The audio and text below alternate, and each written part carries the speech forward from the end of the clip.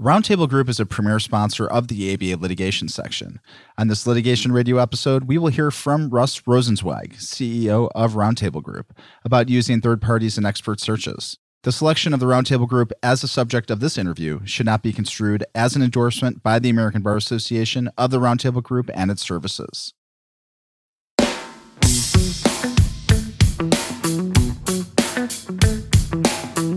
Hello, everyone, and welcome to Litigation Radio. I'm your host, Dave Scriven-Young.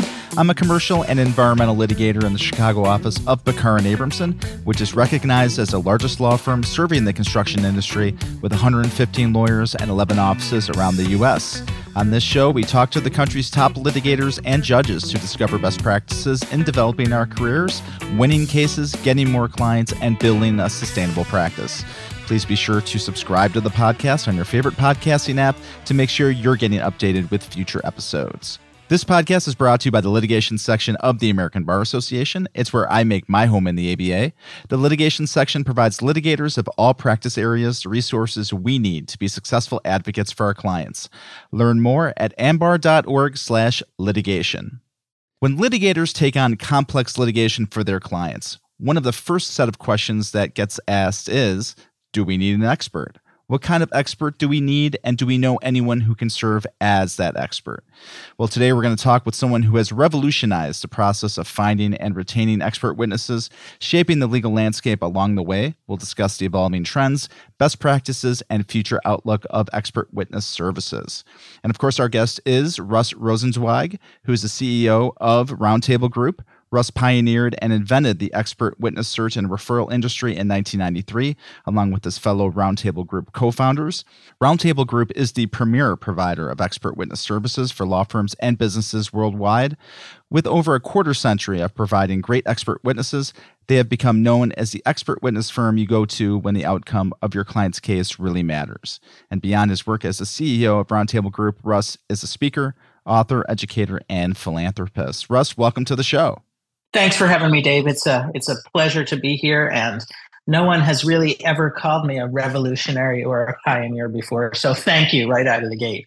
Well, you're welcome. And let's talk about your pioneering ways. I understand you have a very interesting story of how the Roundtable Group got started, starting at Northwestern University. So tell us a little bit about how the company was founded. It is a fun little story, and almost exactly 30 years ago, when my two co-founders, Bob and Chris, and I were having a realization that we didn't have any job offers yet, and it was February of our senior year. So I wanted to be a management consultant. That was sort of my dream, but some of the management consulting firms weren't even recruiting undergrads out of Northwestern that year. So it was very difficult for my classmates and I. And by this time in February, we needed a plan B. And one evening at Willard Hall at Northwestern, we started imagining, what should we do if no one hires us? I think I put forth the idea of starting our own management consulting firm, which garnered quite a few laughs because at 21, none of us had any kind of expertise that anyone would pay money for. But my colleagues and I were sort of products of the New Jersey public school system. And at Northwestern, the teaching was just so great. I went on shortly afterwards to get an MBA at the University of Chicago. So I just couldn't believe how dazzlingly masterful these professors were, just real rock stars in their field. That became our startup idea. What if we start a consulting firm of professors? And, Dave, from the very beginning, we had scale in mind. So it was like, let's invite every professor to be part of a kind of a loose consortium we called Roundtable Group. And our purpose was basically to find them gigs as a complement to their teaching and research. I know Uber always gets the credit for sort of starting the gig economy, but we like to think we were helping academics find extracurricular, well-paying engagements 30 years prior.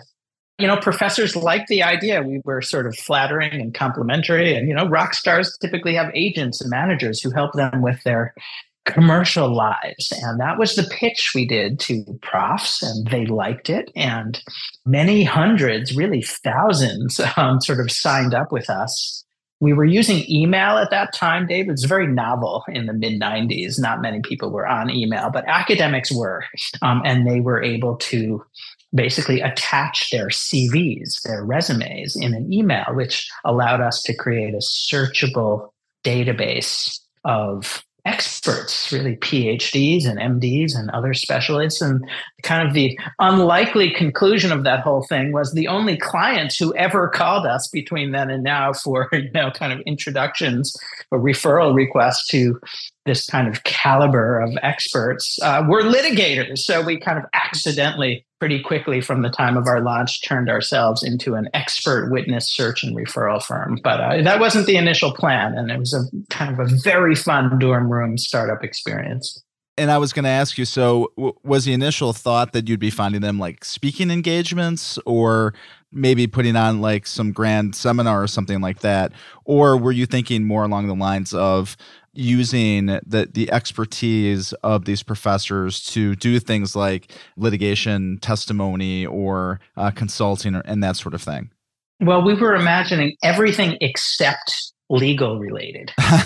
So, we conceptualized like primarily professors serving as consultants in the context of other management consulting engagements. So I remember calling like McKinsey and the Boston Consulting Group and, hey, you guys should engage some of our experts. It's just kind of a compliment to your team. And, you'll bring this kind of world-class PhD level expertise to a consulting engagement. I remember so vividly the gracious McKinsey partners who had me in their Chicago office just looking at me like totally startled and like expressed to me, Russ, we're the experts, not you. So, none of that early stuff we tried around pitching our professors as experts in all kinds of different contexts really worked until we got that magical call a couple of years into the process from a litigator, actually, our very first client. It was such an incredible kind of phone call and meeting with him because, first of all, there was urgency. He had kind of this pretty immediate need for a variety of experts. It was an IP matter, and it was a pretty long phone call and meeting about all kinds of nuances and complexities with respect to his case. I think it was actually going to be like a Texas jury in a very complicated IP matter in which he needed computer scientists and I think some economists. So like one of the criteria is that he, beyond excellent credentials, he needed experts who would appeal to the jury there. So, like no New Yorkers, no one from LA. He, was especially looking for people with the proper Southern drawl to be comfortable in that venue. And there were just so many nuances and conflict issues and discovery considerations. And we just had this aha moment that, it can be very time consuming and inefficient for litigators to do this kind of work, to find the candidates and vet them and screen them and have 20 plus phone calls with potential candidates. And we had this amazing database and access to the experts and realized we had a skill set at this particular line of work. Plus, it was so intellectually interesting and stimulating to work on these very important disputes involving, the leading companies of the day. So it was just a match made in heaven for us. It was just like so cool to have our career really get defined for us in those early days. Yeah. And you mentioned finding an expert witness can be incredibly inefficient and expensive. Most lawyers, when thinking about getting an expert, think in their brains, talk to their colleagues, hey, we're looking for an expert in this area. Who do you know and who have you used in the past? And maybe you're sending an email to your firm colleagues asking them, who have you used in the past on this issue? And that could be, again, extremely inefficient. So how do you go about doing that? How does Roundtable Group fill that gap? Yeah, Dave, it's funny you mentioned that because almost as a hobby, plus it's been my kind of professional duty for the past 30 years, almost every day I ask litigators, how do you find your experts? Just in the course of my business development work and the CLE presentations we do. And, it's just a question I've been asking for decades. And the answer has remained the same all these years. And exactly as you expressed it, Dave, is I don't know, who do we know? Who we used last time? Ask the client, more recently in the past decade plus, it's, you do a Google search too. And, it's perfectly good, that methodology, but it's not like my professors at the University of Chicago and Northwestern would not call that the world's most thorough and rigorous methodology for finding your experts. And the thing is, like, sometimes a case can turn on that very expert. So, I've always just been an advocate of you got to just be very thorough and very, very rigorous when it comes to finding candidates and vetting them and picking the right one. And as tempting as it may be, you can't just hire the one from last time. You can't just call the economic damages firm that, you used the last couple of times, because there might be a world-class different professor of economics, not even at a firm, who is just so perfect for that new matter.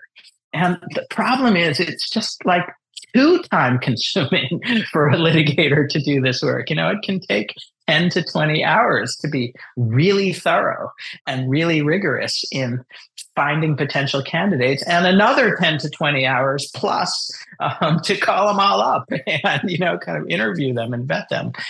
So, I've just found it to be very inefficient for lawyers to do this work, but pretty fun and efficient for us to do it, because it's, Lord knows, all we've ever done professionally. And I think one of the keys to our ability to do it is that, I have 40 colleagues now, and for the most part, they're all lawyers or engineers or former USPTO examiners who've been with us for a decade plus.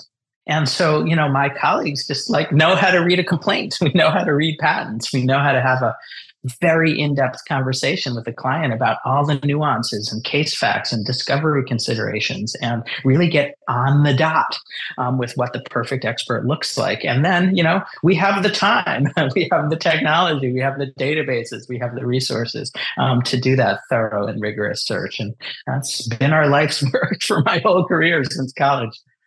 Can you highlight some, best practices for finding an expert witness that litigators can use in finding that perfect expert witness?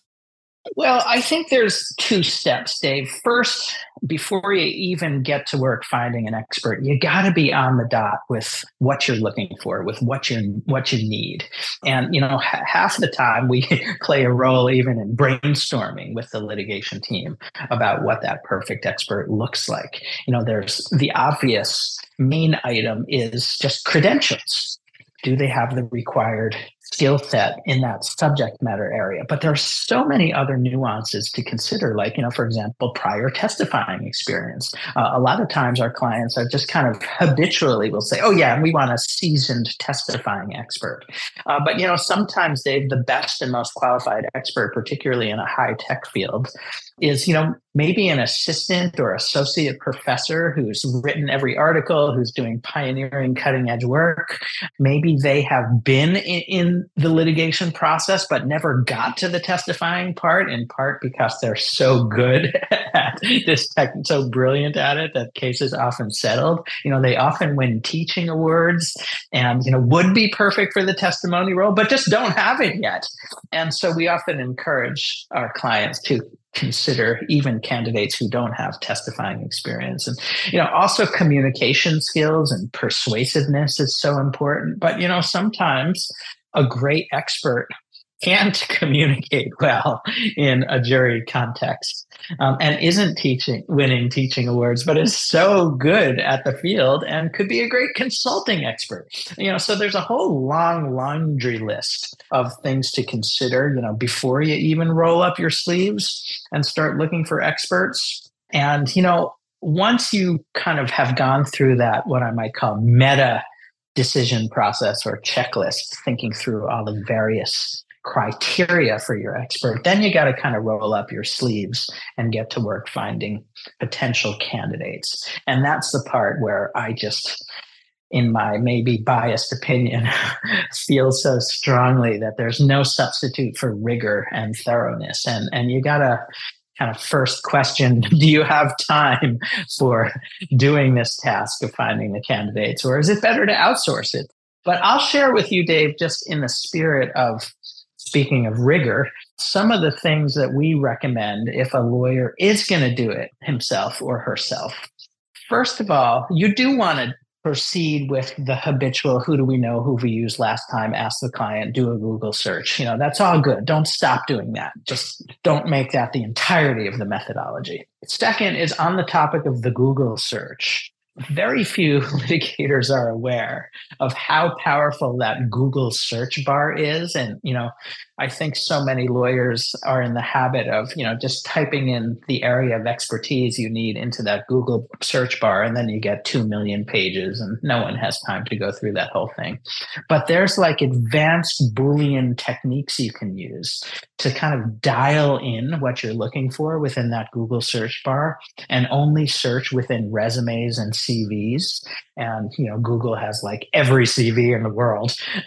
So we've spent many years kind of honing and refining how to do like really advanced expert searches using that Google search bar. And, another technique, Dave, that is kind of the hot buzzword du jour is, AI and big data.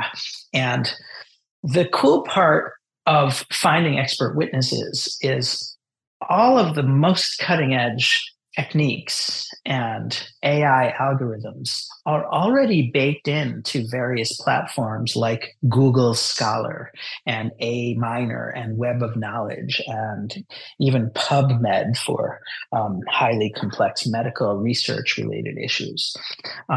Google Scholar, with some widgets that we built, allows you to search every article that's ever been published on the topic of interest for your expert witness. And not that a litigator has time to read hundreds of articles, but you can parse them out and quickly find the authors and co-authors and citations. And, there's your list of potential expert witness candidates. And, when it comes to practitioners and not academics, of course, there's LinkedIn and Indeed and Monster and many other sites and resources that, especially when you pay the ridiculously expensive, most premium version of, let's say, LinkedIn, as we do, you can really dial in and find practitioners and, even engage with them, obviously, using LinkedIn's methods. And there's all these static databases too, Dave, like JurisPro and and experts.com and Seek. And these are ones where experts pay to be on them. And it's, only one out of every 20 times do you find a great expert on those sites. But we search them every time because, 1 out of 20 times the perfect expert is there. And I could go on all day about this, Dave. There's trade associations. There's calling university department chairs. There's even good old Amazon, like the book part, which is so powerful and has literally every book published and unpublished ever written. And again, doing a rigorous search on that will show you the books and show you the authors and co-authors. And, there's a whole other variety of potential expert witness candidates. So those are the techniques we use. Of course, we also have this database of 500,000 professors and experts that we've been building since that Northwestern dorm room time that is also very helpful that most lawyers don't have. But all those things collectively will likely get you a nice potential kind of universe of candidates to study.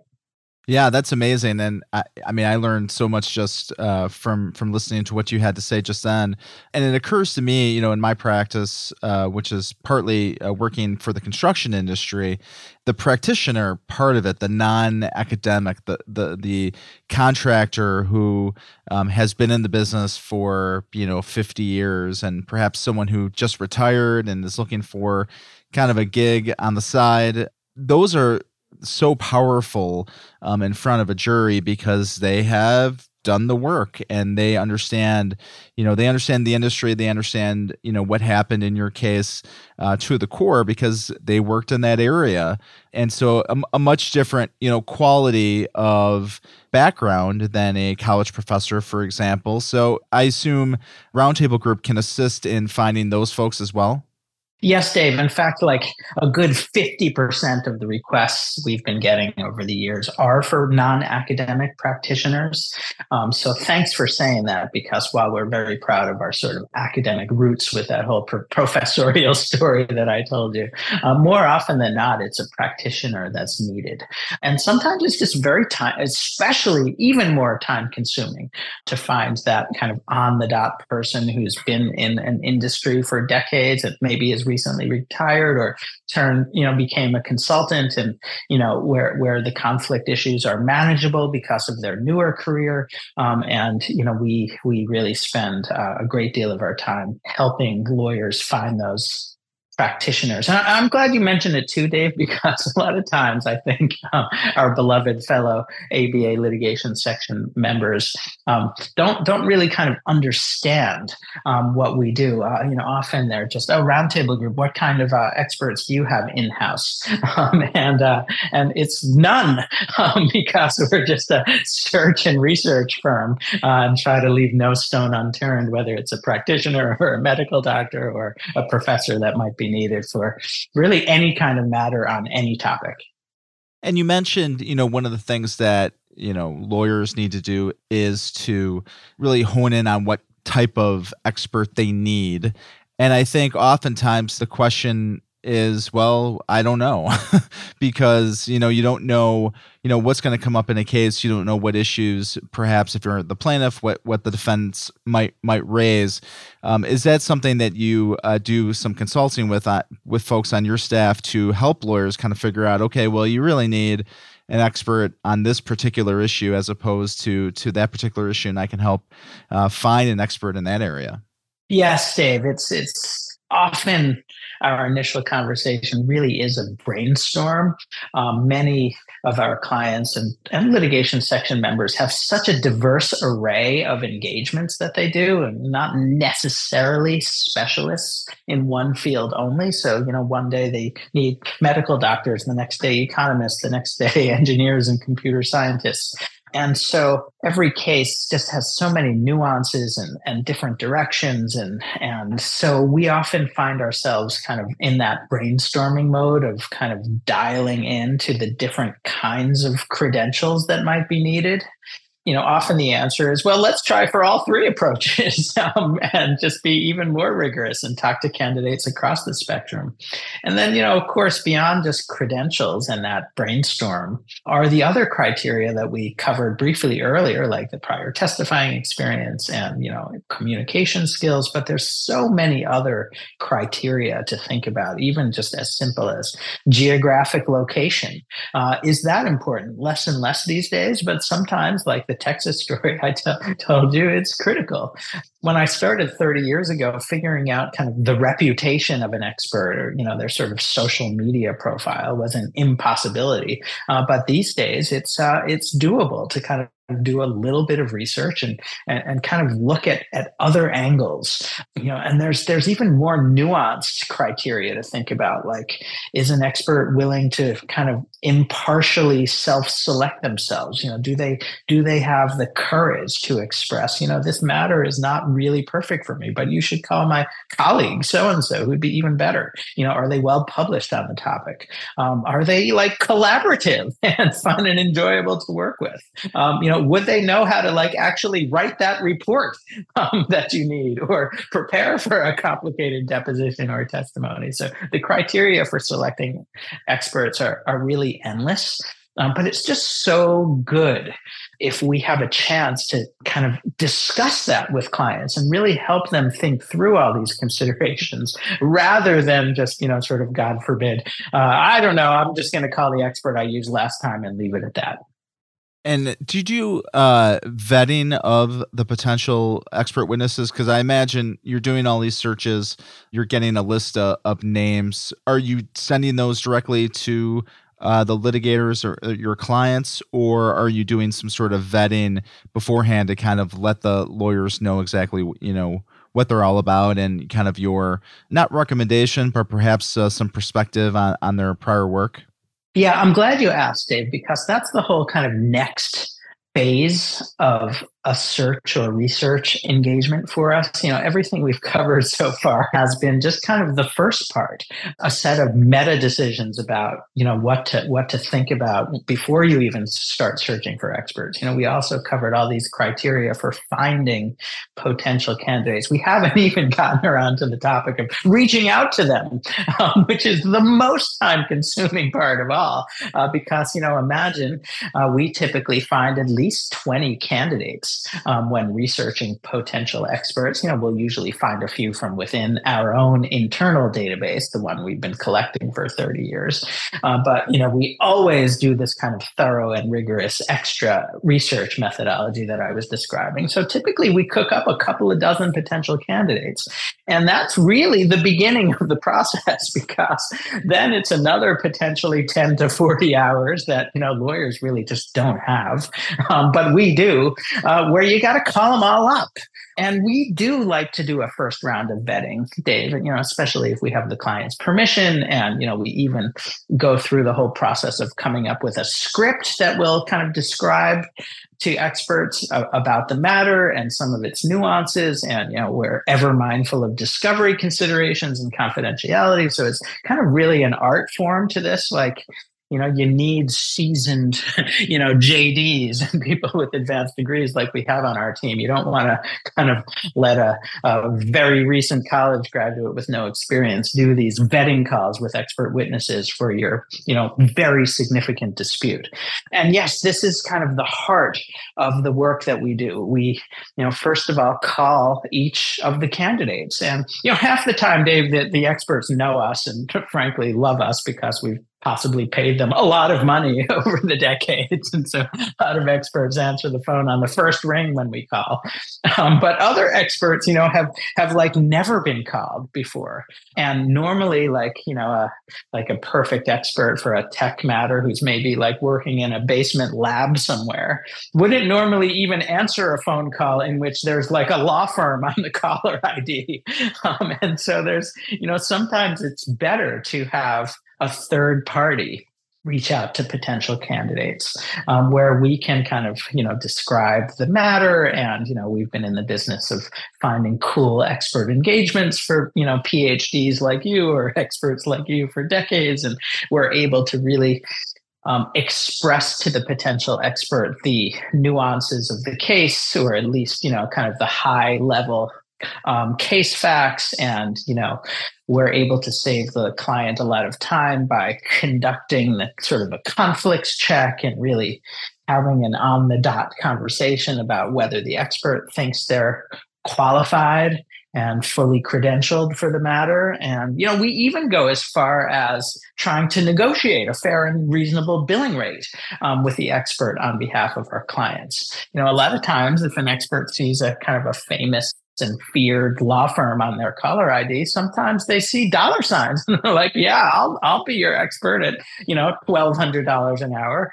But when we call an expert, they're kind of mindful that they're aware that we're also calling every single one of their peers. And, we put a little bit of downward pressure on that price, and whatever sort of billing rate they express, we often maybe even feign shock and ask if they do it for a bit less for our good client.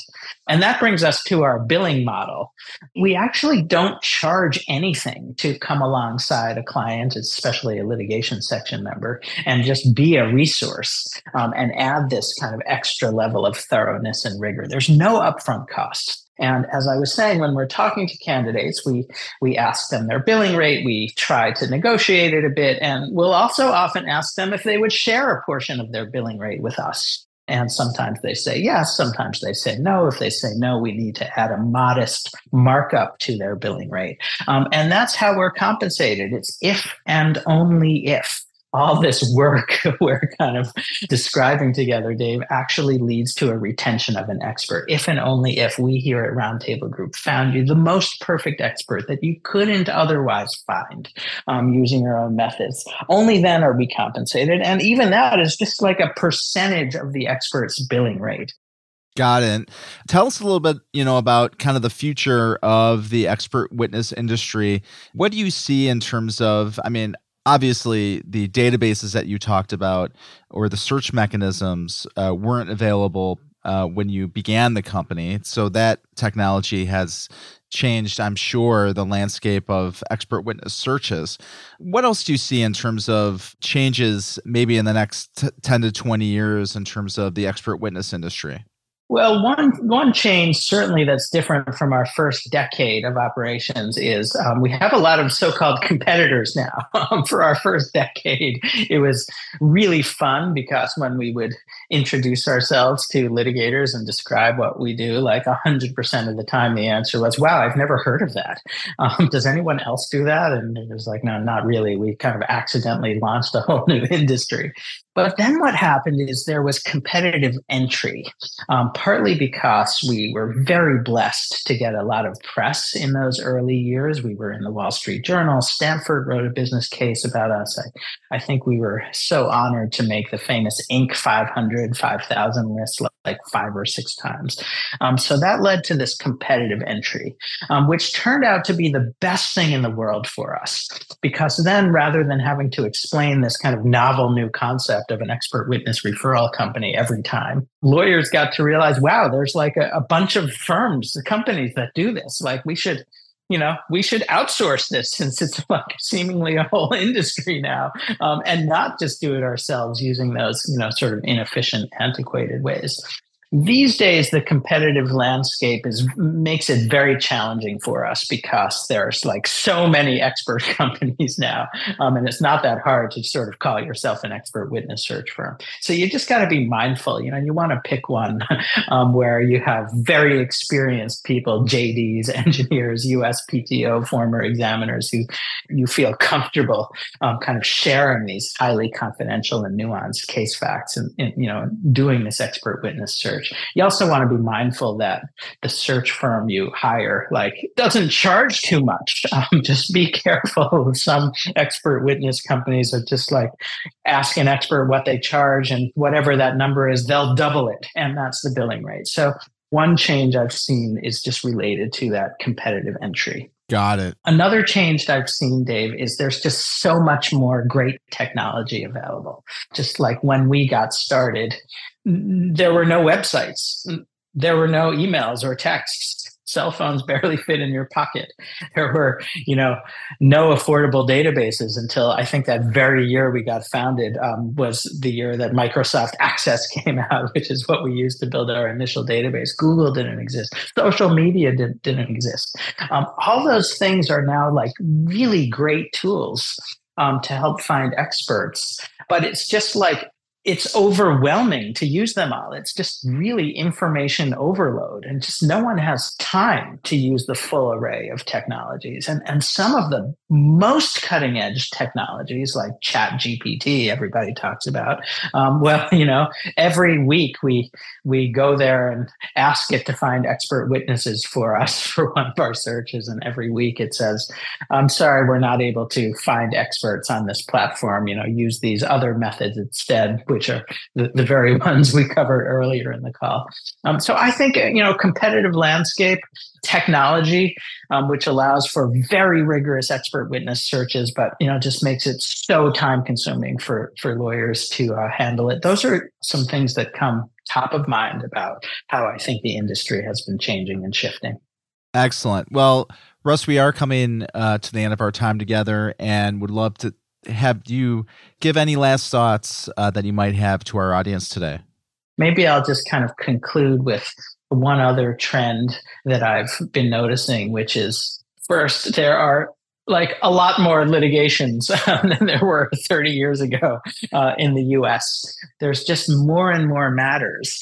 Second is, increasingly the expert witness can make the difference. Even the New York Times wrote an article about that very topic. More and more experts make the difference in a litigation.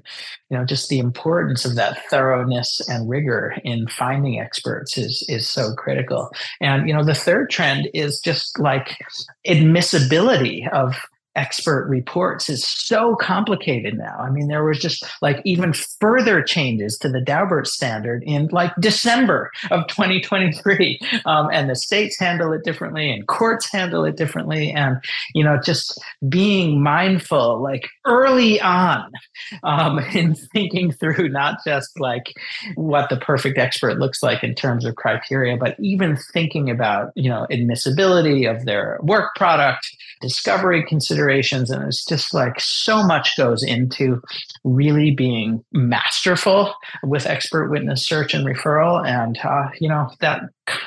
those kinds of tasks have been our sort of passionate line of work for 3 decades. And we're just even more excited to get up in the morning and go to work these days than we were 30 years ago back in the dorm room. Absolutely. And for folks who are listening to this podcast and wanted to reach out to you or to learn more about Roundtable Group, how would they go about doing that? I love working with litigation section members, even personally. I welcome members to call me up, maybe shoot me an email first. It's just Russ, R-U-S-S, at roundtablegroup.com, and we can schedule a call or work on a matter together. That would certainly be a privilege to work with more and more section members on matters. And, I'm pretty actively involved with the section and on committees myself and going to all the fun events. So I'm very honored to be part of the family. Absolutely. Well, Russ Rosenzweig, CEO of Roundtable Group, thank you so much for being on the show today. Thank you so much, Dave. Thanks to Litigation Section premier sponsor Roundtable Group for sponsoring this podcast. Roundtable Group is an expert witness search and referral service with decades of experience and a comprehensive array of academic and industry relationships, as well as access to proprietary tools that further enhance the expert search capabilities of attorneys.